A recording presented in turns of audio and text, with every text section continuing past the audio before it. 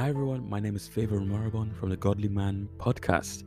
A while back, I was having a hard day at work. There were project deadlines looming and progress was slow. Things were looking very tough and I was unhappy with everything and quite stressed. Around 3 p.m. in the office, I remember the Holy Spirit just leading me out of the office into a park that was close by. I laid down in the middle of the field, and as I did, the Holy Spirit dropped a few words into my heart. Enjoy this. Now, you might have goals, visions, desires, and dreams that you may be working towards. I just want to remind you to always remember to take a step back and thank God.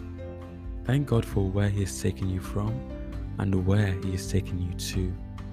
And even if you don't know where He's taking you to, trust in Him, because in Jeremiah chapter 29:11, He says that, "For I know the plans I have for you, declares the Lord, plans to prosper you and not to harm you, plans to give you a hope and a future." So remember, take a step back and just thank Him.